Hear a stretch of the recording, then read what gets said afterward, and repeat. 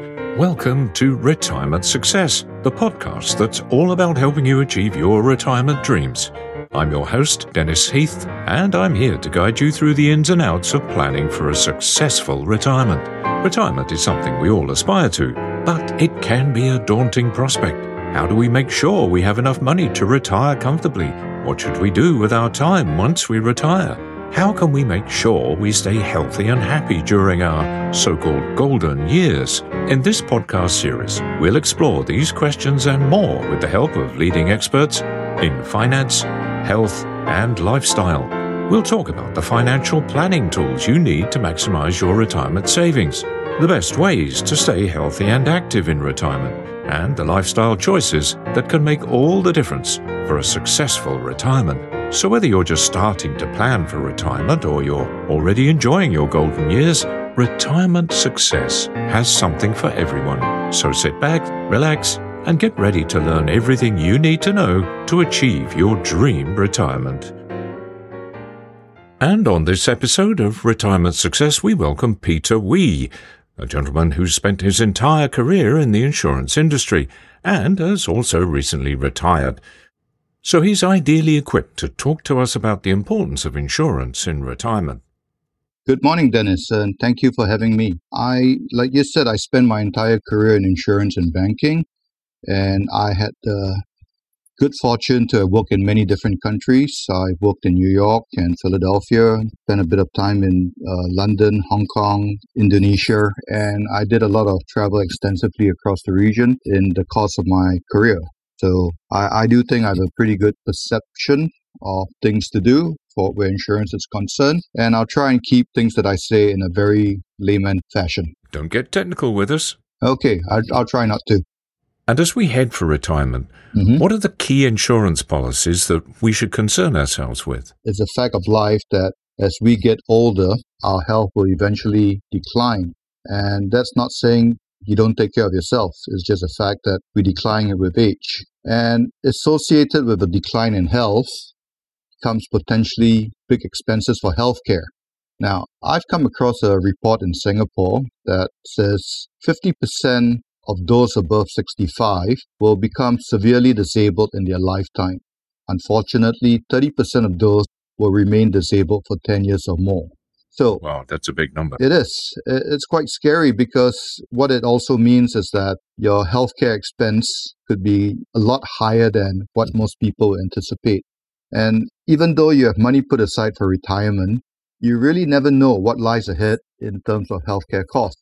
Now, when we are working, it's very common that your employer will provide healthcare benefits that will cater to most of your needs, meaning that you get coverage for outpatient treatment, coverage for surgery and hospitalization if necessary, and in cases of critical illnesses, which means terminal diseases like potentially a stroke or heart attack, there would be benefits either for your recovery or benefits to take care of you in case things don't work out very well or to take care of your family. But what happens is if you are lucky, your organization or the company you work for will still allow you some of those healthcare benefits to carry on after retirement. But most companies don't provide that sort of post-retirement benefits, and you could potentially be left without insurance coverage for healthcare. Well, of course, when we're employed, we take all of those employment benefits for granted, including things like health insurance. Unless you're a freelancer, of course, in which case you're paying for all of those things yourself anyway, so you would just keep the health insurance payments going. But if you're employed and then you retire one day, suddenly all of those benefits are, well, basically the rug is pulled from underneath you, and it comes as quite a shock. Correct. It also depends where you live in the world. Now, some countries may provide you a safety net and you're provided affordable healthcare for its citizens. Okay. Now, some countries may only provide rudimentary cover. Then that makes it quite necessary to buy private insurance so you can get better healthcare service. If you're living in one of those countries, then it's very necessary to think about how you're going to afford future healthcare expenses, and then determine if, what sort of insurance coverage you need. Some people in certain countries where government provides good healthcare, fine. It may not be so important to get private healthcare insurance. But like I said, once you stop work and you don't get any more benefits from your employer, and if healthcare is really privatized in your country, then you need to consider insurance coverage. And even when you do have state cover like the NHS in the UK, which is a wonderful organisation, however, you may have to wait 2 years or more for a hip or a knee operation. So insurance can help shorten the waiting time, providing, of course, you can afford the premiums for this top-up private healthcare insurance. Unfortunately, there's a price for everything you do. Even if the government does provide healthcare services, there could be downsides to, like you said, long waiting lists, availability of doctors and expertise to treat your condition. In cases like that, you need to think what's the potential or what's the best alternative, if there's any. It always comes down to a price, all right? Insurance in most countries are going to be available, but at what price are you willing to pay? And bear in mind, as you get older, insurance cost tends to increase as well. Yes, I can attest to that.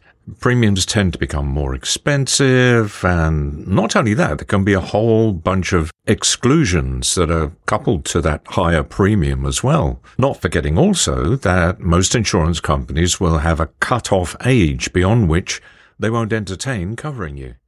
That's correct. It is pretty much an open market. Some insurance companies will let you enroll at a later age, but of course, they also make it more expensive. The way insurance companies work is they try and think in terms of the masses. What is the percentage of the population that will benefit most? And unfortunately, there's always going to be a small percentage that do not fit into their model, and they are pretty much left out, or it's quite expensive for them to get the proper insurance. Now, I'll talk to you later on about when you should start looking for insurance. If you are planning retirement or if you're already retired, it might be a bit too late, but there may be some affordable alternative. But right now, I'd like to talk about what are the main types of insurance that you should be getting if you're a retiree or planning to retire.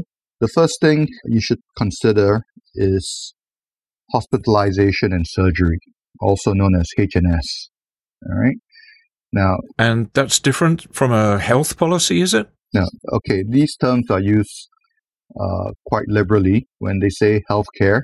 It could mean a spectrum of different types of care. Healthcare could mean outpatient treatment. It could mean hospitalization. It could mean medicines, physiotherapies. They could also have nursing care as well as dental. So the word healthcare encompasses anything that concerns your well-being. Now, the most important one if you're going into retirement is hospitalization, because that's probably going to be the most expensive of all or most of the healthcare services that you would need. And then how much hospitalization cover is also going to be dependent on what sort of room you want to have in a hospital. Could you go for a one-bed private ward? That's probably going to be very costly. Or could you go to a two-bedder or a four-bedder or eight-bedder or a common ward? So there would be a wide price difference in terms of what the hospitalization cost is going to be. And you can imagine that premiums that someone is expected to pay is going to be directly related to that hospitalization bed costs. Now, with hospitalization costs, there's also surgery costs or healthcare costs. Let me rephrase that. Surgery costs are medical costs. Your doctor visits, your surgery, your post-surgery treatment, the medicines that you have, the tests that they give you, all that will be covered under surgery costs. And again, every time you buy an insurance policy, there's always limits, meaning that the maximum that your policy would cover you for different types of treatments, different types of medicines, different types of tests that you're subject to. So there will be limits, the maximum that the insurance company will pay. And with those limits, another thing you should look out for is when you buy a policy, are there deductibles, also known as excess, which means that this would be the first amount of the bill that you are responsible for. Right. For example, if your hospital bill is $10,000, for example, and your deductible or excess is 10%, you're responsible to pay for the first 10% of that $10,000. Right. So you are potentially out of pocket for $1,000. Besides a deductible, there's also something called co-insurance. Oh, okay. Or co-payment. Mm-hmm. So let's go back to the example of $10,000 and let me change the deductible to 5%. So the bill of $10,000, you are now responsible for paying the first $500. That's the deductible. And you're also responsible for paying 20% of the bill, which means that you are now out of pocket $2,000 plus $500. Mm. Now, the reason why they are co-insurance and they are deductibles is to ensure that you, as the policy owner, do not make claims previously. So you're actually going for the type of treatment that is necessary. And we've seen the trend in the industry is encouraging insurance companies to have deductibles as well as co-insurance. And this helps to keep the overall premiums affordable as well.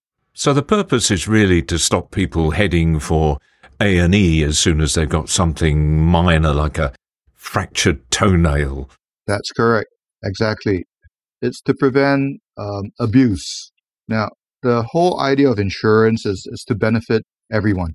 Okay, you pay a premium so that based on the actual calculations, it determines the percentage of the population that will need payment for certain treatments. So everybody pays a premium, and if there's abuse, which means there's higher payout and everybody pays more. Mm-hmm. So what this has done is to minimize the premiums that every member would have to pay. Okay, so thinking about premiums for a moment, are premiums negotiable or is it take it or leave it from the insurance company? More often than not, it is not negotiable.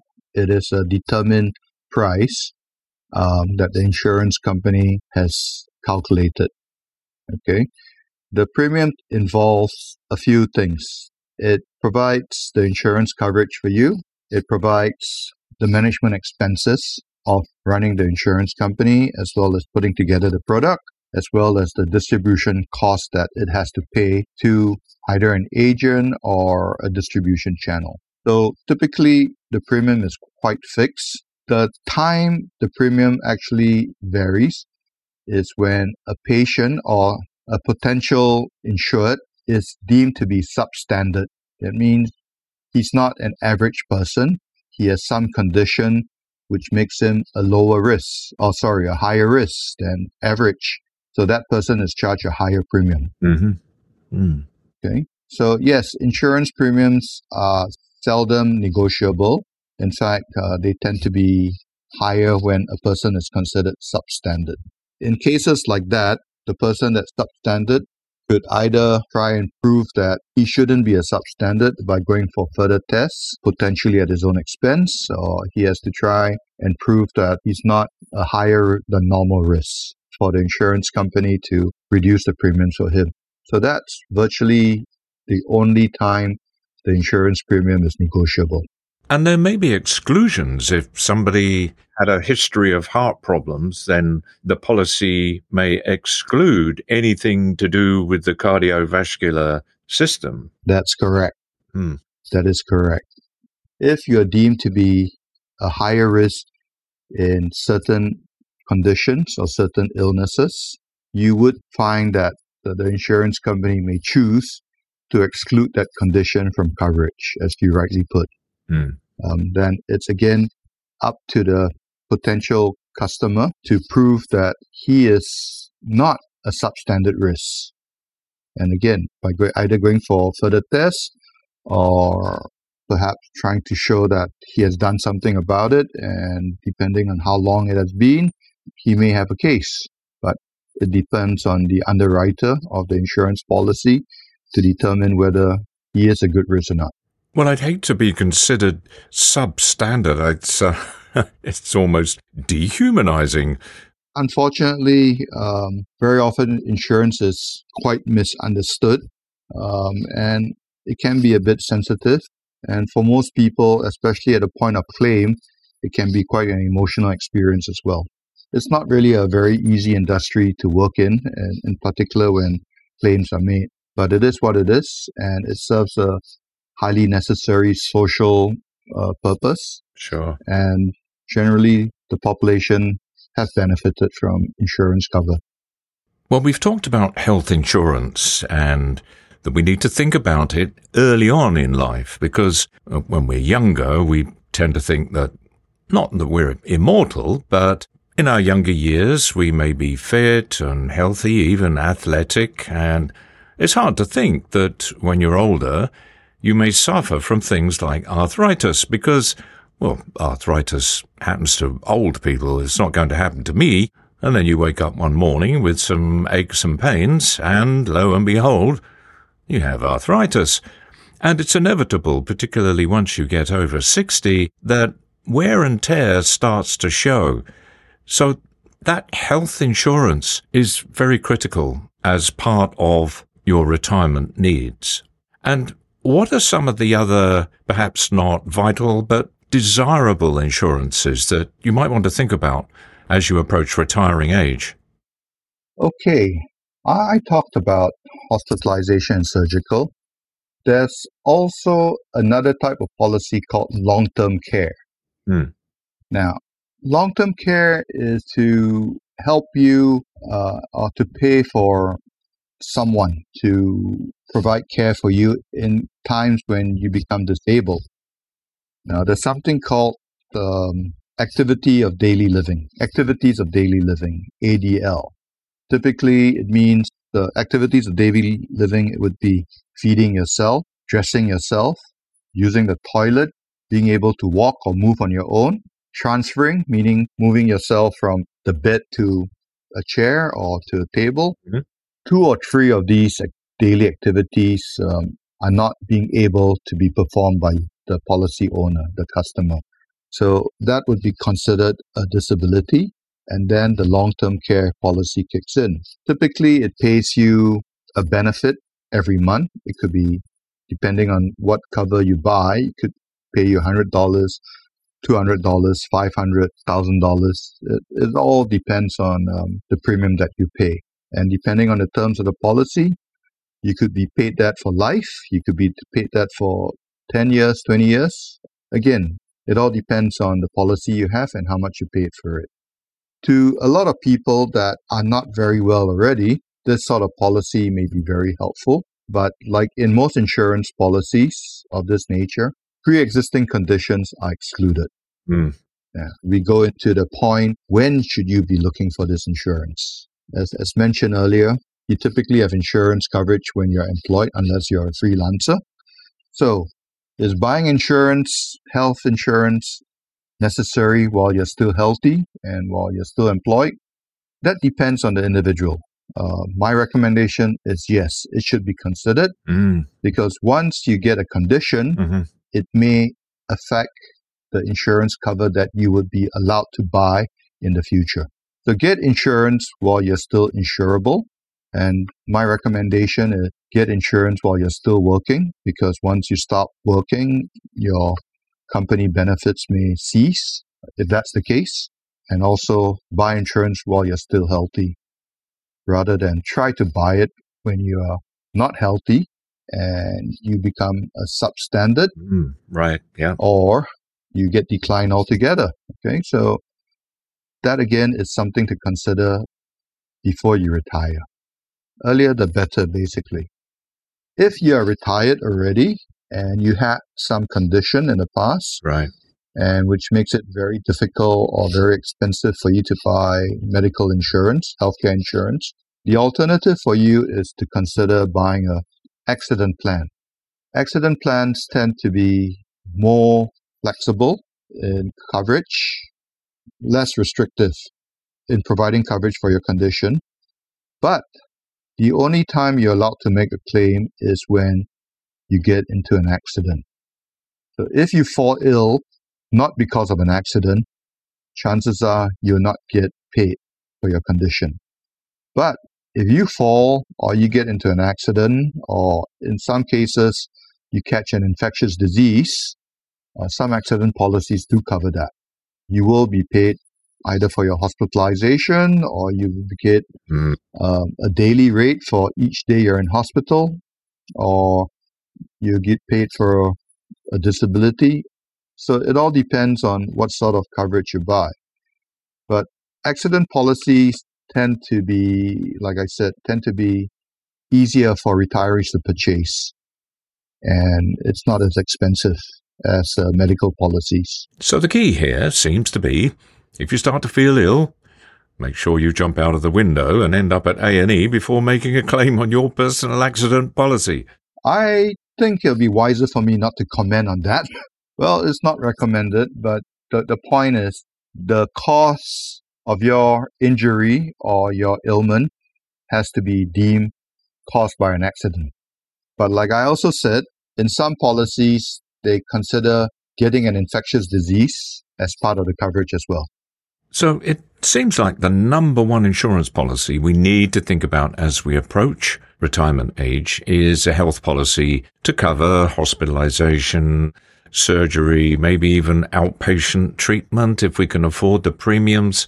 And of course, then you've got the other general insurances like property, house contents, car if we're driving, all of these other things that we need to insure to avoid any financial disasters. And what are some of the other policies we might want to think about as we approach retirement, as well as health?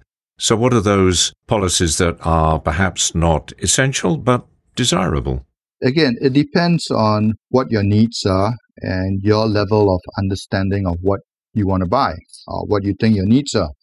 The problem is very often it's a case of you don't know what to ask. So you don't know really what your needs are. And if you're in that situation, you might want to get professional advice. Now, before I go into professional advice, let me talk about buying online. Typically, the products you buy online are less complicated. It's made as easy as possible so that the potential customer would find it easy to understand and would find it rather affordable. But being a simple product, that tends to be less cover. It may not include everything that you are looking for, but it's cheaper. Now, if you feel that you need to have a more comprehensive cover, which means a little bit more complicated than what you can find online, you could either go to your bank or you could seek a financial planner or an insurance agent that is very well versed in the types of policies that's available in the marketplace. Because there's so many insurance agents around and so many bankers around, you may want to seek a referral from a family member or a reliable friend, because it's very important that you get an agent or a banker that's able to understand your needs and provide you with the appropriate advice. I'm not saying that most insurance agents don't provide good advice, but as in any distribution environment, you do find people that are just trying to make a quick sale. Now, fortunately, the industry has gotten better over the years. We do find a lot of very good and professional insurance agents, and it would be good if you find one with a proven track record. With getting professional advice and more complicated or comprehensive plans, you can expect your insurance premiums to be a little bit higher than what you would find online. But I think common sense approach is you get what you pay for. Unless you have a very good view and understanding of your needs and you can find it online, you may be better off going to a reliable insurance agent. In your experience, what are some of the common mistakes that people make when buying insurance, whether it's online or via some other method? I think people don't do their homework sometimes. Like I said earlier, you don't know what to ask. It's something that you have to think through. And when people buy insurance, it's not unusual. Okay, these days it's getting less and less common, but it still happens that people don't know what they are buying, or they are unaware of exactly what coverages they have. And they may think that it covers a lot more than what they bought. And they fool themselves, or rather they try to buy the cheapest possible. Everybody wants value for money because there's so many different policies available in the market, different coverages. It's important that you understand what you're buying. So that's the common mistake. People don't understand what they're buying. I think it's also very important that when you're approaching retirement or you're already retired, when you try and buy insurance, you need to bear in mind, what is your eligibility? Okay, you mentioned earlier, sometimes you can't buy insurance if you're beyond a certain age. More often than not, most insurance companies for retirees would not sell you insurance once you're 60 or 65, depending on the insurance company. And they may provide coverage until you reach a certain age, like 75 or 80. So that's something to bear in mind. What is the eligibility that you have? It differs from company to company. And then you need to understand, what does it exactly cover you for? People tend to forget, what about the deductibles and co-insurance? Because buying an insurance policy may not necessarily mean that you have no out-of-pocket expenses. Okay, so that's something to bear in mind. And the other point I like to make is, most healthcare insurance, including long-term care, the premium does increase as you get older. Okay, so people need to be aware of that. You may be paying $100 today, but in 2 years' time, because you move into a different age band, your premium may rise. Right.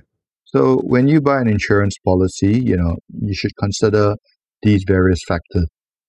And the key lesson that I picked up from today is, think early about insurance, and especially health insurance. And before you buy, make sure you read the small print to see exactly what's covered. Hospitalization, surgery, outpatients, whatever it is, make sure that you're getting what you paid for.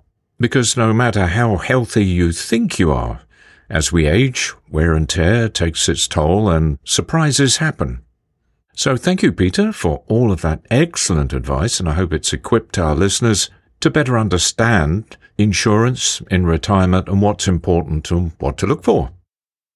Oh, my pleasure, and thank you for having me, Dennis. And if any questions come up from the listeners, would you come back on the show again?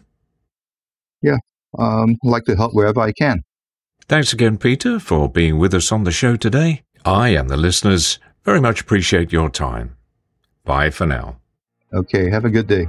Bye. That's all for this episode of Retirement Success. Thank you for joining, and I hope you found the information and insights helpful in your retirement planning journey. If you have a topic you'd like covered in a podcast, drop me an email at retirementsuccess60@gmail.com. That's retirement success, all one word, numbers 60@gmail.com. And I'll look for an expert to interview on your topic of interest. In the meantime, keep learning, keep exploring, keep dreaming big, and may the force be with you. Until the next episode of Retirement Success.